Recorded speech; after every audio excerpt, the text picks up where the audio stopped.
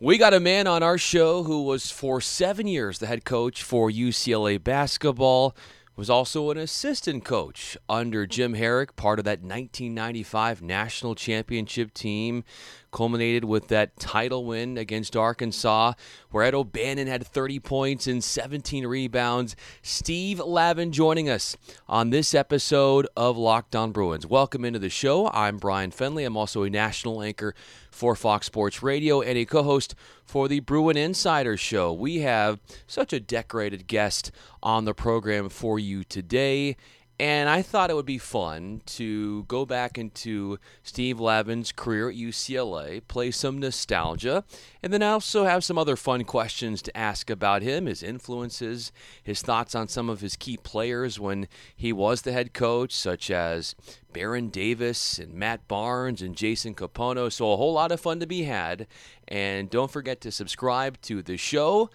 Let's get to the interview. Well, how lucky we are to have a legend here with UCLA. Steve Lavin, 5 years as an assistant coach with the basketball team, 7 years as the head coach, a very accomplished broadcaster. His verbiage, his wordsmithship, if that's a word, is some of the best you'll find in the broadcasting game. Steve, how are you doing? Thanks for coming on.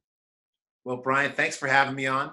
And given the altered universe that we've all adapted to, things are going as well as one could hope for. And adhering to the guidelines up here in Northern California and kind of hunkered down, do get out on occasion for a walk on paths that are less frequented by others, just in terms of trying to stay within those guidelines. And the refrigerator is full. And, so grateful overall. And obviously, these are sobering times. And so just interesting intersection of both inspired by the courage that the first responders demonstrate on a daily basis to save lives, and yet also sobering when you see the number of fatalities that continue to go north. And hopefully we've leveled off, as they say, but we really don't know. And so kind of hoping for the best and trying to do our part in terms of the stay-at-home guideline. I can tell you've got a nice picture of the Golden Gate Bridge behind you. You've also got an iconic shot with UCLA behind you. And I feel, Steve, that with you mentioning that these are unprecedented times, that we can use this opportunity for fans to take their mind off what's going on in the real world right now. Some Bruin basketball nostalgia, I think that's always good therapy for people. And I got a question for you, Steve, starting this off. You're well-versed in pop culture. So if your life was a movie, who would you want to depict you as an actor? Wow, good question. Right out of the gate. I know, coming strong. I do love film and cinema. My parents had a great appreciation for it, and I studied film and television in college. And of course, spending the number of years, the decades in Southern California, you naturally gain an appreciation for the history of cinema. But also, I love foreign films as well. Fellini, Cocteau, Truffaut, to name a few great directors. And of course, we've got plenty here in the U.S. in the history of cinema as well. But, I'd have to think about that and maybe circle back. Okay. In terms of an actor. I mean, I know I have my favorite actors like Robert Duvall, Robert De Niro, Laurence Olivier, Humphrey Bogart, to name a few. Yeah. Dustin Hoffman as well, Paul Newman and Robert Redford. So it would probably be one of those because I have so much respect and admiration for their acting careers. And if I was in a position where I got to choose who would play me, I'd probably pick from that pool. So no Will Ferrell, although he is a great actor. I don't think I could see you as a Will Ferrell. I love you, Steve, but I think that's a little bit different than maybe what you're looking for. But I love the comic relief. Yes. Deadpan, sense of irony, and also just a presence that makes you chuckle before you even get into what your favorite film is or where his best performance was as an actor. But he's got a face that makes you break up, start laughing right from the get-go. And Anchorman obviously be near the top of the list. Yeah. Well, you've always depicted that kindness as well and that upbeat attitude. And let's go back to when you were an assistant coach and that journey of a season in 1995. And we hear the Tyus Edney shot, we hear Ed O'Bannon. But that year, if you were to encapsulate that year from your vantage point, from your seat in the bench, what was that like? It really was a magic carpet ride. You couldn't have scripted, uh, a better kind of story or narrative. You had a team that had come off an embarrassing first round loss to Tulsa, and it was a good Tulsa team. Tubby Smith was the coach at the time before moving on to Georgia and Kentucky and his Minnesota. Number of coaching stops and a future Hall of Fame coach in my book. But we were taken to the woodshed in the first round of the NCAA tournament against Tulsa. And from halftime of that game, Ed O'Bannon really set the tone, along with his fellow seniors, the three captains, Tyus Edney, George Zedek. But it really was Ed O'Bannon. He was the lion of our team, or the Papa Bear of the UCLA group. And we went home and really uncertain at that point whether we were going to be able to keep our jobs. There was a lot of discussion that we were going to be fired following that loss to Tulsa.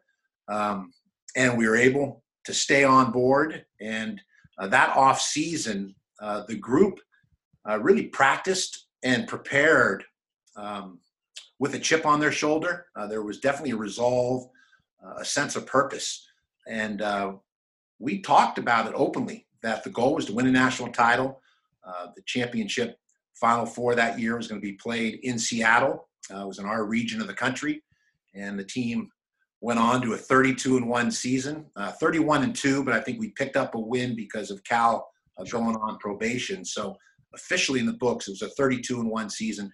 So many remarkable aspects. It was the pinnacle for Coach Herrick, the top of the mountain after coaching on different levels, from Morningside High School to being an assistant at UCLA to a run at Pepperdine, and then the opportunity to come to UCLA. And he had a remarkable 8-year run, 8 NCAA tournaments, I think 3 Pac-10 championships, an Elite Eight, a national championship. I mean, you look at Coach Herrick's numbers, and they're as good as it gets, very elite. So a pinnacle moment for Coach Herrick, and the only championship won at UCLA by a coach other than John Wooden, because Coach Wooden had the 10 championships, and then the 11th championship was brought home by Jim Herrick. And those seniors, they were exemplary role models. There was humility, and yet they were tremendous competitors. They were gentlemen off the court. George Zedek from the Czech Republic, Tyus Edney from Long Beach Poly, and of course, Ed O'Bannon, the National Player of the Year, the Pac-12, or at that time, the Pac-10 Player of the Year. And I think his performance that year was as dominant as any since, in terms of from start to finish, the numbers he put up, including the championship game, the exclamation point in terms of rebounds and points, and just a dominant performance from start to finish that season by Ed. And that was really emblematic of our team's dominant performance in that season.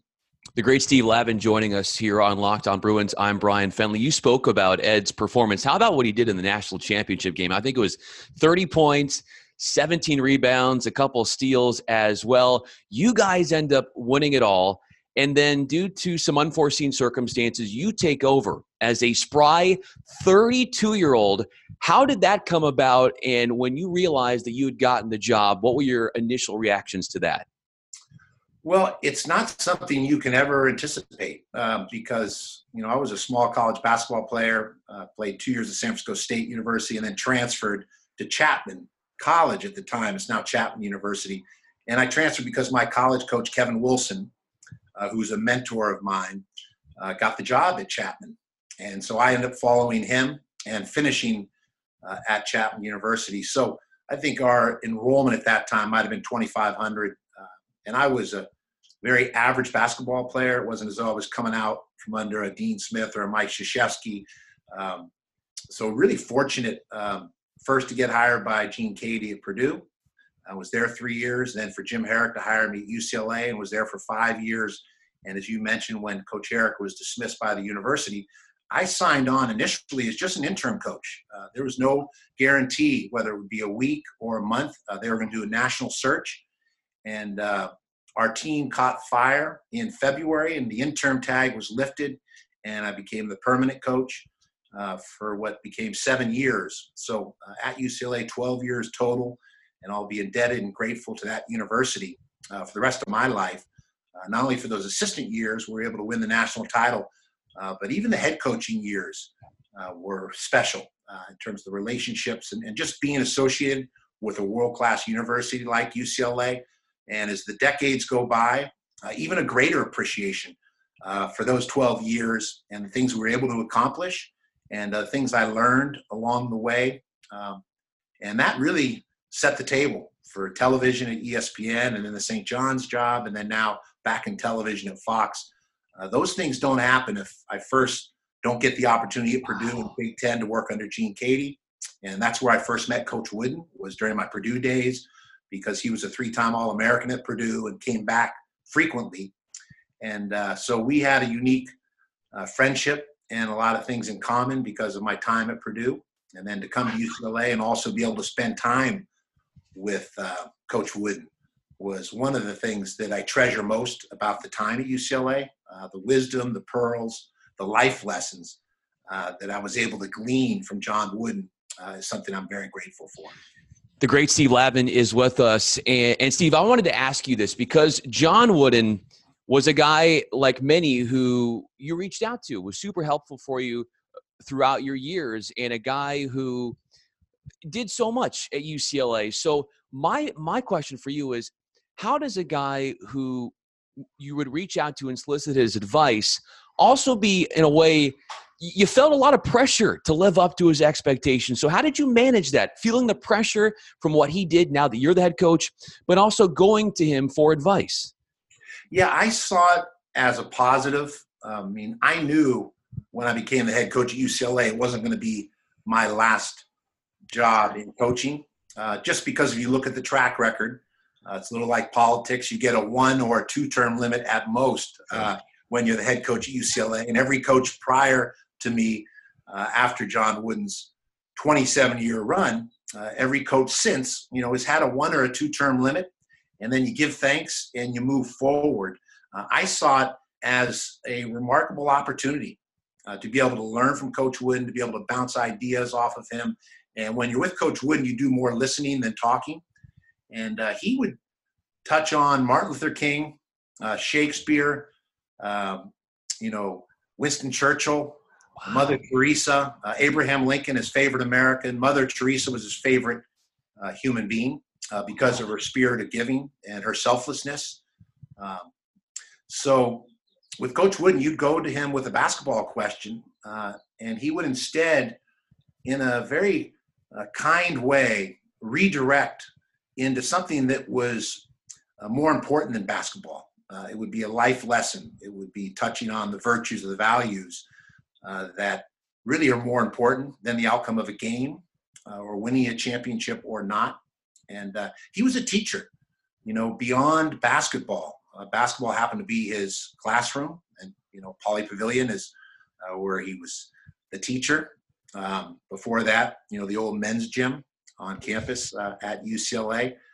But I think, his legacy was he set such a powerful example. The most powerful form of teaching and parenting and leadership and coaching, for that matter, is leading by example. And that's what Coach Wooden did. He led an exemplary life. And as a result, his players benefited by that example and by his teachings. And some of them didn't even appreciate his teachings while they were playing for him as much as they did later in life. Oh. And so I was fortunate to have great, teachers in my parents at home. My dad was a lifelong educator, and my mom was a remarkable teacher, but also able to learn from the Gene Cadys, Jim Herricks, the John Woodens. They were outstanding kind of role models and really understood, what goes into achievement, what goes into leading a good life. I want to ask you about your dad in just a moment, but going off what you said about the legacy that John Wooden left behind, how did that make it a challenge to take over the job at UCLA? And the question is, What was the hardest part about being UCLA's head coach? Well, I think you understand that, it's an honor to have a small part in the history of UCLA's remarkable basketball legacy. And again, back to just being a world-class university, beyond athletics, where they're as good as it gets. Research on the campus, you look at the professors, the infrastructure, people working towards finding cures for cancer, Nobel Prize and Pulitzer Prize winners that are on the faculty. It's just a unique situation. So you understand that when you take the head coaching job at UCLA, it's not about adulation. It's about trying to sustain a level of excellence. And the bar was set pretty high by John Wooden, with 10 championships in 12 years and the 7 consecutive national championships. And I think there were maybe 3 or 4 undefeated seasons, maybe more, 88 straight wins at one point. But he also, for 15 years, kind of worked at his craft and didn't have the success until those final 12 years. His first national championship, he was 53 years old, but he was working his craft and his vocation. And once it all clicked, as he said to me once, Steve, I'm a slow learner, but once I figure it out, I'm pretty good. Yes. And, with the twinkle in his blue eyes and the classic understated Coach Wooden style, he sure was good those last 12 years. Remarkable. We will circumnavigate back to Coach Lavin right after this. You're listening to Locked On Bruins. March Madness is right around the corner. If you want to win your office pool, you need to stay caught up with all the college basketball action with the Locked On College Basketball Podcast.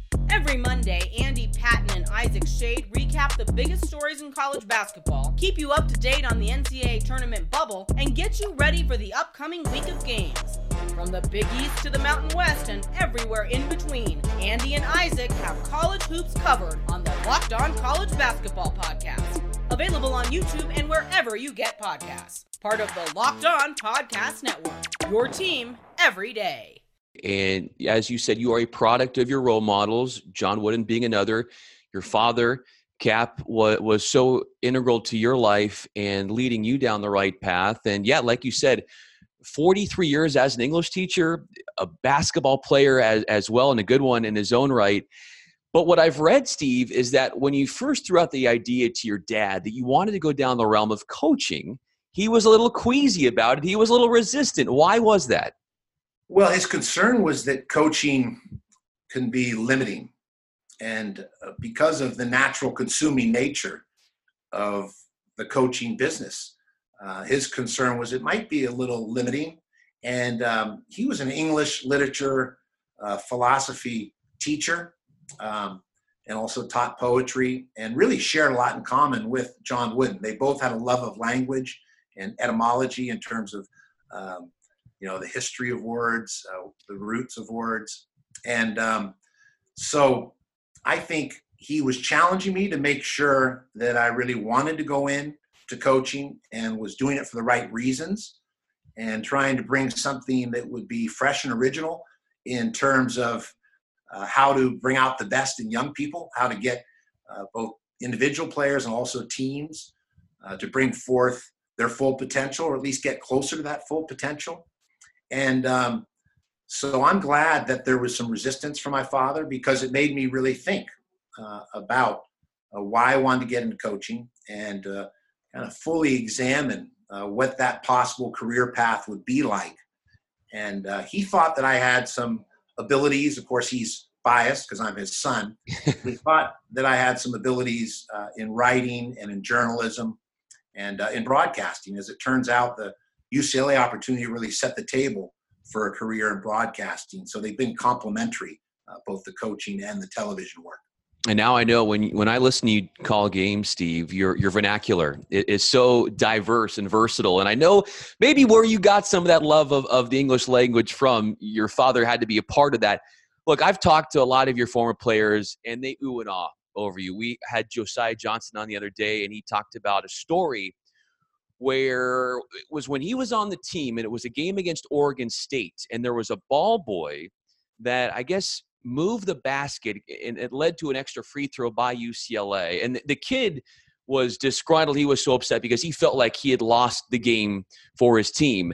Josiah comes to your house a couple years later, and that kid is at your house. You are so accessible to those around you.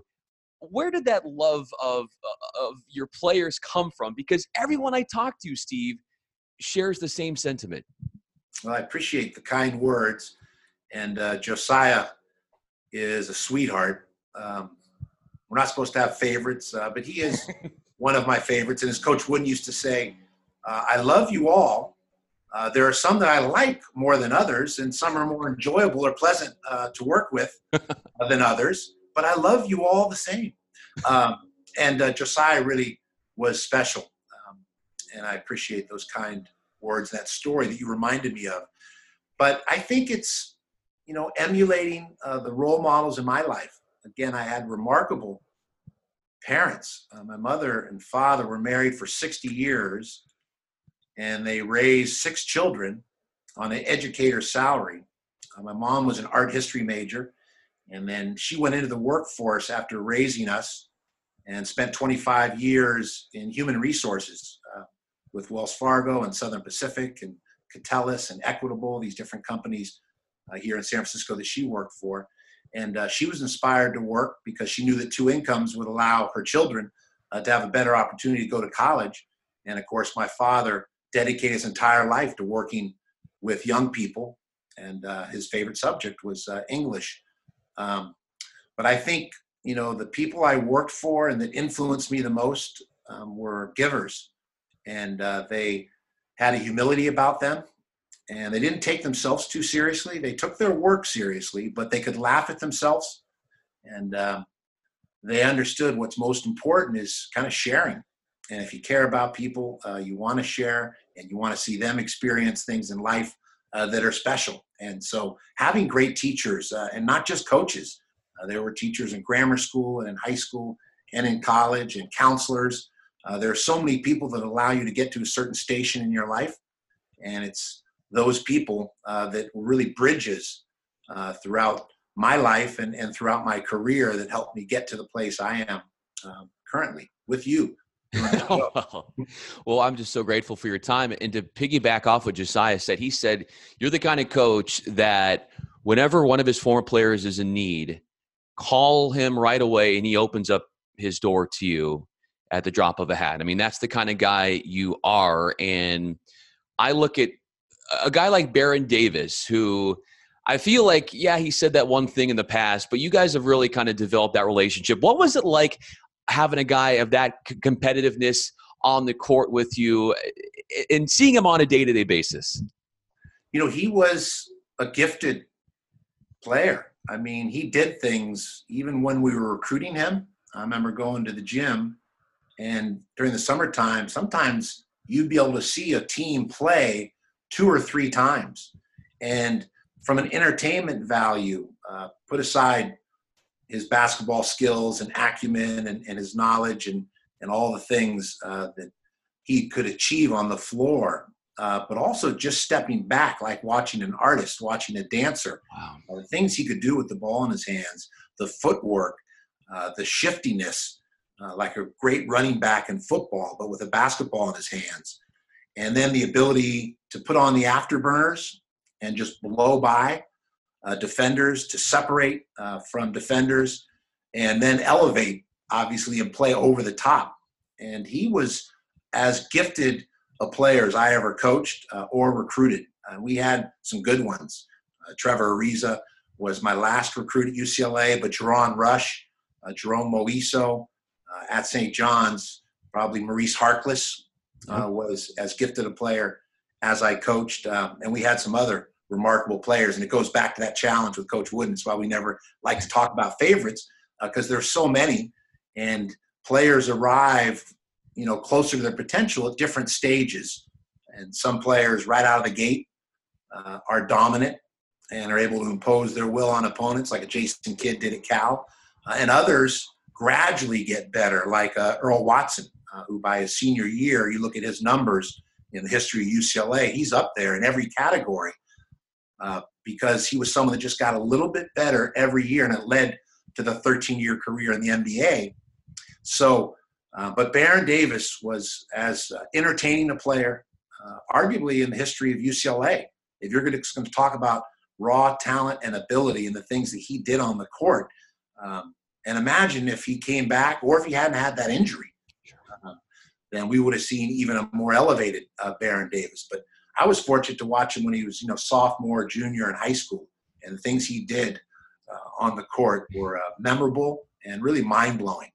Plenty more with the esteemed former UCLA basketball coach Steve Lavin on the other side.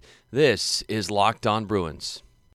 Steve Lavin is with us. You can find him on Twitter, Steve Lavin64. I'm Brian Fenley. I'm on Twitter at Brian Fenley. You spoke about, Coach, some of your players, and look, there's no secret how many of your guys made it big in the NBA. I mean, you were great at developing that kind of talent. But you said that there were some players that came in and weren't a big factor until maybe they were upperclassmen. You talked about one. How about a guy like Matt Barnes, who that junior year, you saw a quantum leap from him. Why did that happen, or how did that happen, and how are you able to play a part in just his total absolute growth during that time?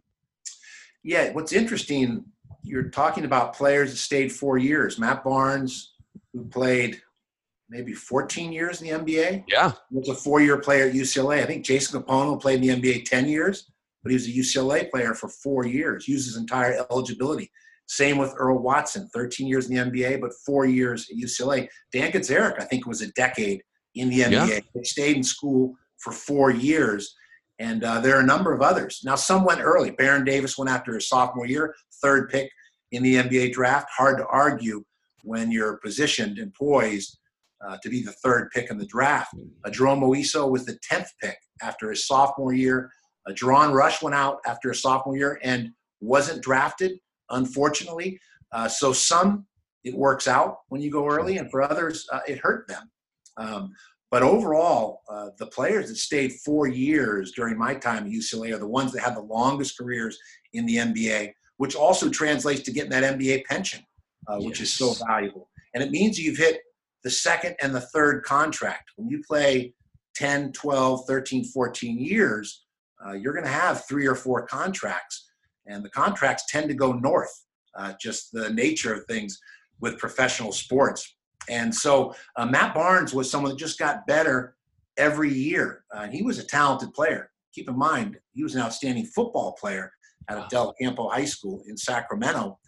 And even tried out, was considering under Bob Toledo at UCLA at the time of trying out to be a tight end. And thankfully for us, he committed himself full-time to basketball instead. And as you said, had a breakthrough in that junior year and really a dominant season in his senior year, leading us to a Sweet 16. And he had a lot of Scottie Pippen in his game in terms of the versatility to guard multiple positions. Offensively, he was a handful for opponents because you could take, slower, bigger defenders off the dribble to create for himself or his teammates. And then he could back down or post up smaller defenders in the lane. He had a nice jump hook. He had good footwork, nimble feet inside. And I probably, in hindsight, should have redshirted him his freshman or sophomore year, and he would have been a first-team All-American National Player of the Year candidate if we had redshirted him in his freshman or sophomore year. But it's worked out, and it's worked out beyond basketball for him. I mean, he really now is a brand and a personality, and someone that's going to have as much success off the court as he did on the court as a basketball player. His future is so bright. Well, following your footsteps and what you're doing as a broadcaster and certainly a part of the game as well as a coach and player, do you have a funny story about Jason Capono? More than one story. He was a player that from the minute he stepped on the court wearing those headbands, he created a following. So there was some marketing genius, some brand awareness, and he just had a sweet stroke. He teed it up and had range. And you think about the history of UCLA, Reggie Miller had remarkable range. Tracy Murray, could shoot it from deep. Aaron Aflalo, Billy Knight. But I'd say his range is as impressive as any when you look at three-point shooting marksmanship. And I think Jason Kapono is still in the record books, near the top when it comes to three-point shooting, both in single season and career.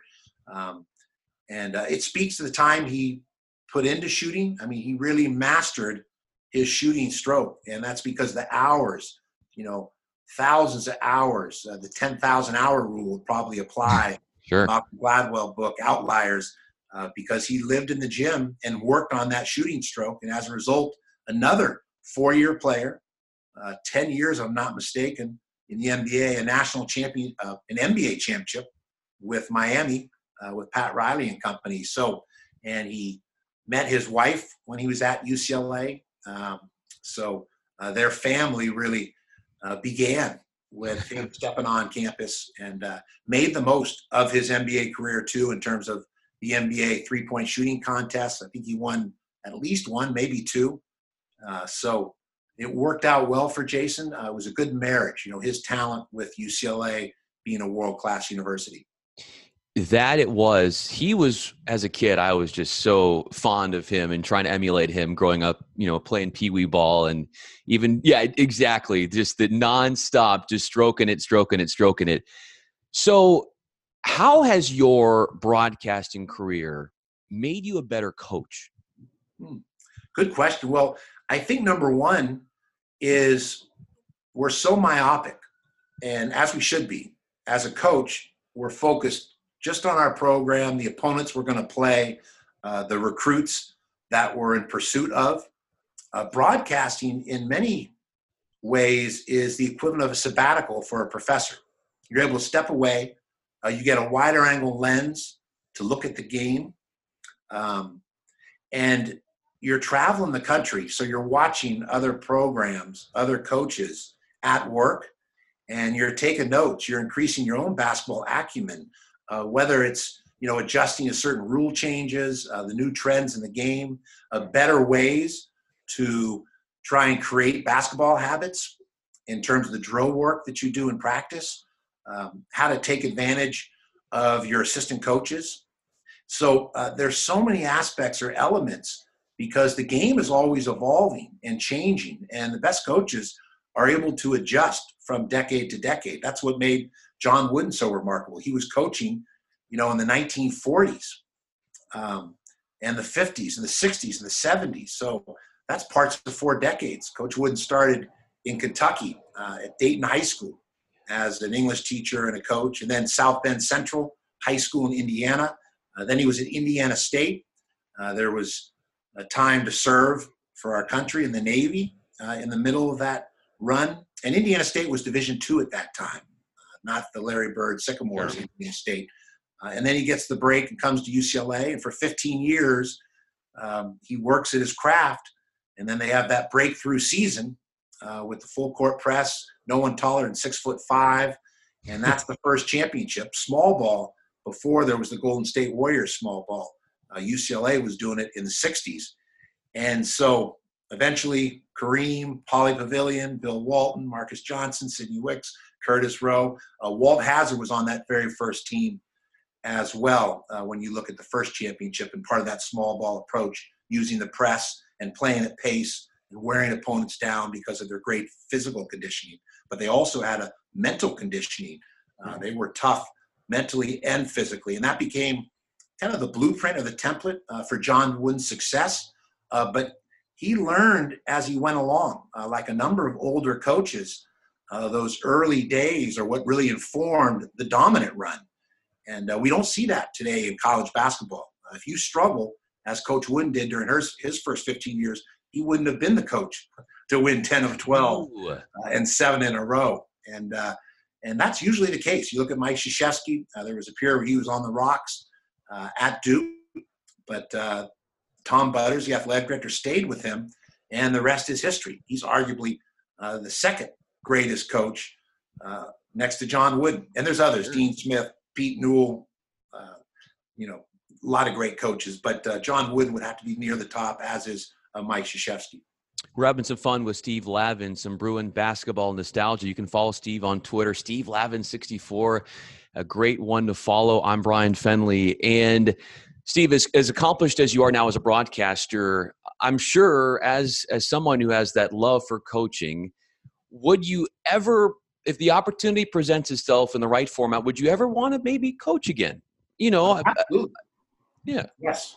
It's about the right fit, Sure. and you have to be careful, strategic, mindful in terms of returning to coaching just for the sake of returning to coaching.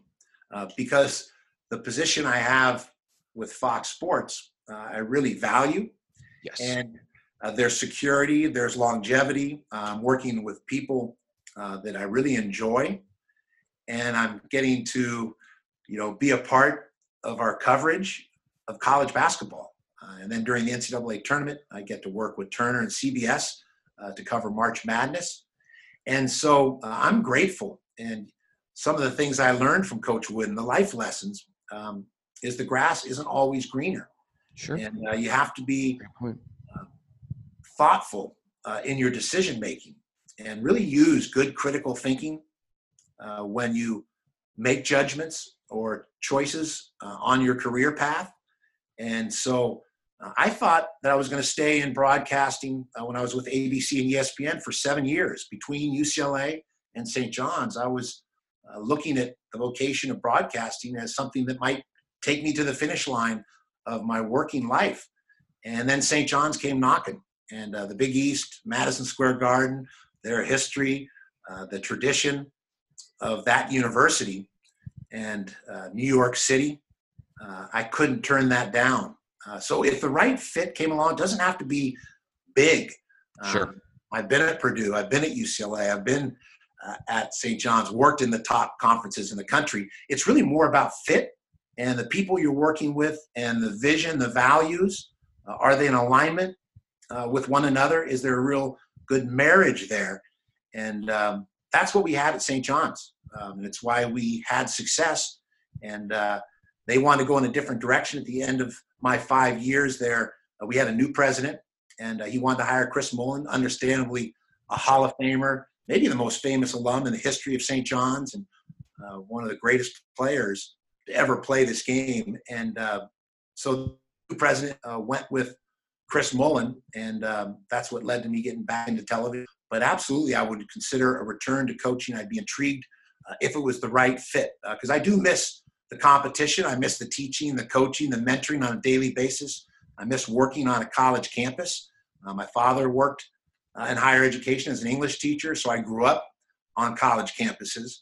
And there's something stimulating and intoxicating about working on a campus, about higher education, and with other movers and shakers and people that share kind of a common interest in working with young people and trying to help your students on a positive path or trajectory for life beyond basketball or life beyond a college experience. Steve, you had a lot of success at UCLA, from an Elite Eight performance, a lot of Sweet 16s. You've had this time, and we all are during this stoppage in sports, to give us a chance to reflect. And we certainly wish we were not in this position. We wish there were sports going on. We wish we were listening to you calling college basketball games. But because we've had this extra time, it's given us a moment to kind of reflect on our life and where we stand. And my question to you is, when you look back at the 7 years as the head coach for UCLA, among all the success that you had, where's one sequence or one play that if you would have scripted it differently, you would have done that? Looking back now, obviously it's easy to look back now and say, man, I wish I did it that way. But is there a sequence or a moment where you're like, you know what, looking back, I've learned from it and I should have done it that way instead? There are so many. I mean, we'd have to have 3 more Zoom sessions. Well, we can do that down the road. We'll do that. That's a tease for the next one. Yeah. Make it a weekly hit. Yes. It's really more how life experience, informs a different perspective.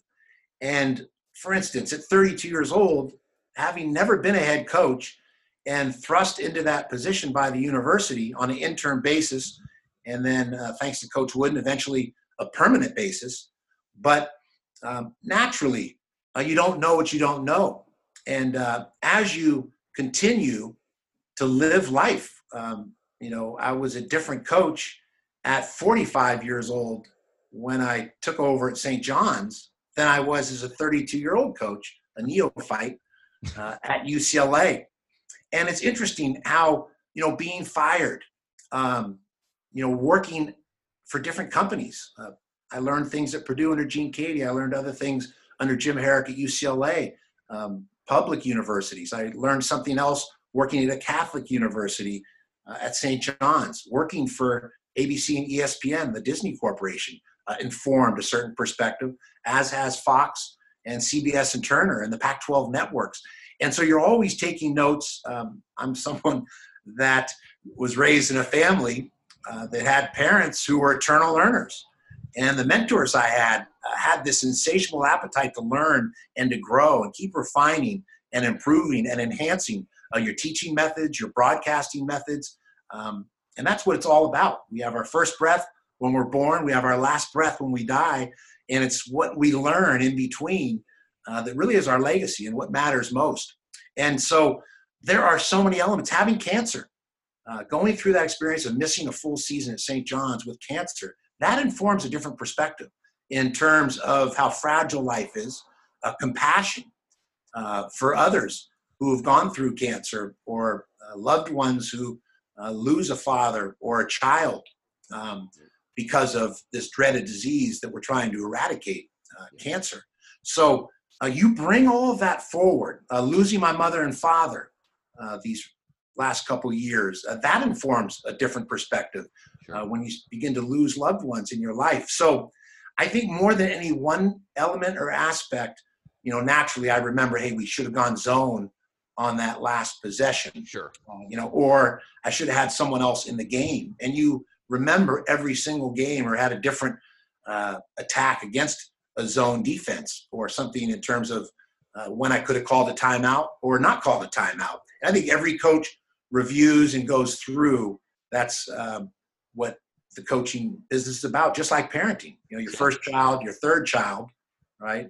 You're raising a different child in a different manner when it's the third or fourth or fifth or sixth child, in my parents' case, sure, than you are with the first child.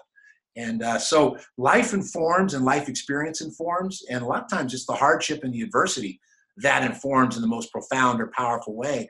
And that's why I'm so grateful for the ebb and the flow of this 32-year run, this love affair with basketball, and consider myself very fortunate to have been able to both broadcast at the highest levels and coach at the highest levels of college basketball. And I can't wait for that signed copy of that book documenting those 32 years. I hope I get access to that. Hey, I was wondering, are we going to get a Red Auerbach moment here? Is that cigar still working it? Or I do have my cigar. I don't think it's probably gone out by now, but it's an Fuente. There you go. I love it. One of my vices. I still have a few vices, and the Red Auerbach cigar. I was tempted to smoke one in my last game in Pauley Pavilion, but I didn't want to take them the wrong way. And in California and on the UC, campus, it wouldn't have been appropriate. But I was tempted. Red Auerbach. You heard it here first. The great Steve Lavin. You can find him on Twitter at SteveLavin64 to check out all of his exploits, all of his good deeds in the coaching ranks, the broadcasting ranks, and we're so grateful to have you, Steve. Let's do this again sometime, and hope you and your family can stay safe during this time, and hopefully the worst is behind us and that we can get back to some level of normalcy and basketball sooner rather than later. Yeah, I couldn't have said it better myself, Brian, and thank you for thinking of me and having me on this show. I enjoyed it, and good luck to you, and let's stay in touch and be safe and stay home. Wilson, you sent the game-winning email at the buzzer, avoiding a 4:55 meeting on everyone's calendar. How did you do it? I got a huge assist from Grammarly, an AI writing partner that helped me make my point. And it works everywhere I write. Summarizing a doc only took one click. When everyone uses Grammarly, everything just makes sense. Go to Grammarly.com/podcast to download it for free. That's Grammarly.com/podcast. Easier said, done.